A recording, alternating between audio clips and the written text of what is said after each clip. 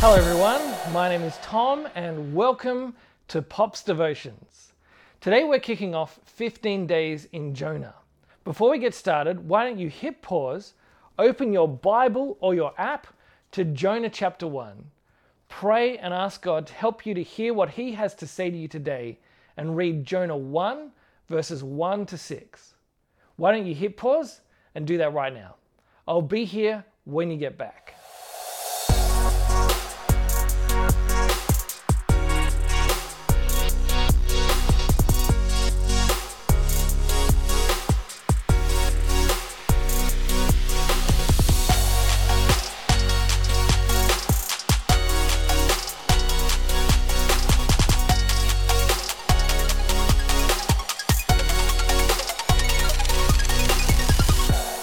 Okay, welcome back. Let's get started. Today we're focusing on Jonah 1:1, and here are some things to consider. I once went to the movies to see an animated kids flick with a friend. As we were sitting in the cinema with our popcorn and Coke, a very real looking shot of an American city street came up on the screen, accompanied by some ominous music. I was fairly sure this was not the movie we'd bought tickets to. I soon figured out that this was not the light-hearted film for children, but a slasher flick that was guaranteed to be full of teenagers getting stabbed by some unknown killer.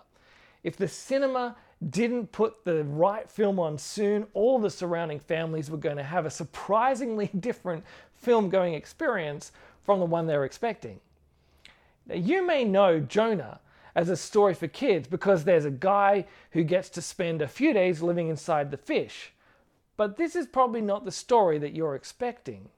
While Jonah isn't a surprise story about people getting stabbed by an unknown killer, whether you're reading the book thousands of years ago or whether you're reading it for the first time now, what you'll discover about Jonah is that Jonah is never quite what you thought it would be.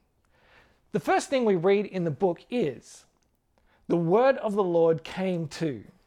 Just as the words "once upon a time" or "Mr. and Mrs. Dursley of number 4 Privet Drive" let you know exactly what kind of story you're reading, these first words of Jonah tell us what we're about to read is a book of prophecy. Prophecy is when God's thoughts and desires are made known to His people through someone who speaks to them. In the Bible, there are a bunch of books of prophecy, books like Isaiah, Jeremiah, Obadiah, and the mildly amusingly named Habakkuk. Normally, we'd expect a lot of talk of God's people's sin and how God is going to restore them. But in this book, we're in for a treat, because instead we get, well, the story of Jonah. This is a story where a prophet runs away from God. Some pagan sailors are better theologians than a professional prophet. A fish swallows then vomits up a man. A city of killers turn to God. Some cows repent. And a worm makes a grown man's life so terrible he wants to die. Like I was saying, this is not the book of prophecy the ancient Israelite readers would have been expecting. And if this is the first time you've come across Jonah, or at least the first time since you were a kid, this is probably not the story that you're expecting either.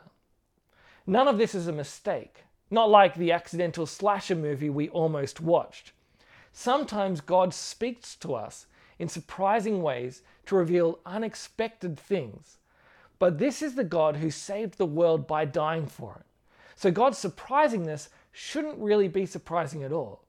We might think we've got everything with God buttoned down, figured out, and neatly sorted, but a book like Jonah has the startling power to turn everything upside down if we let it. Are you willing to discover things about God and yourself that you might not have been expecting? It's not too late to turn back and find something safer to read.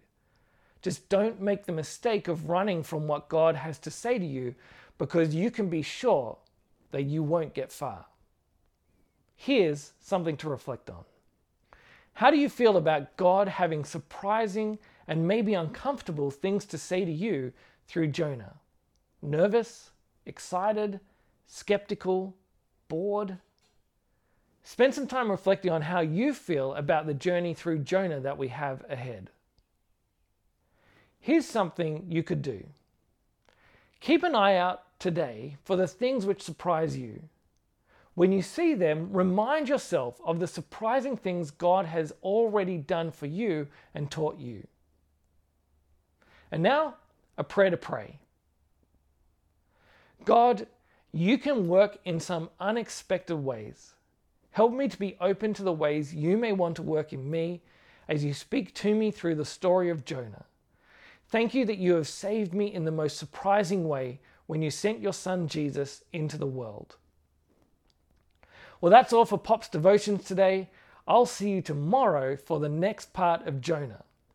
If you think this has been helpful, feel free to recommend it to a friend. They can sign up to get the daily emails and start from day one at tomfrench.com.au/devotions. Don't forget to like and subscribe and hit the notification bell so you can know as soon as a new video comes out. Be sure to give Pop's Devotions a rating and review on Apple Podcasts, as it really helps people to find these devotions as we get going. That's it from me. I will see you tomorrow for more Pop's Devotions.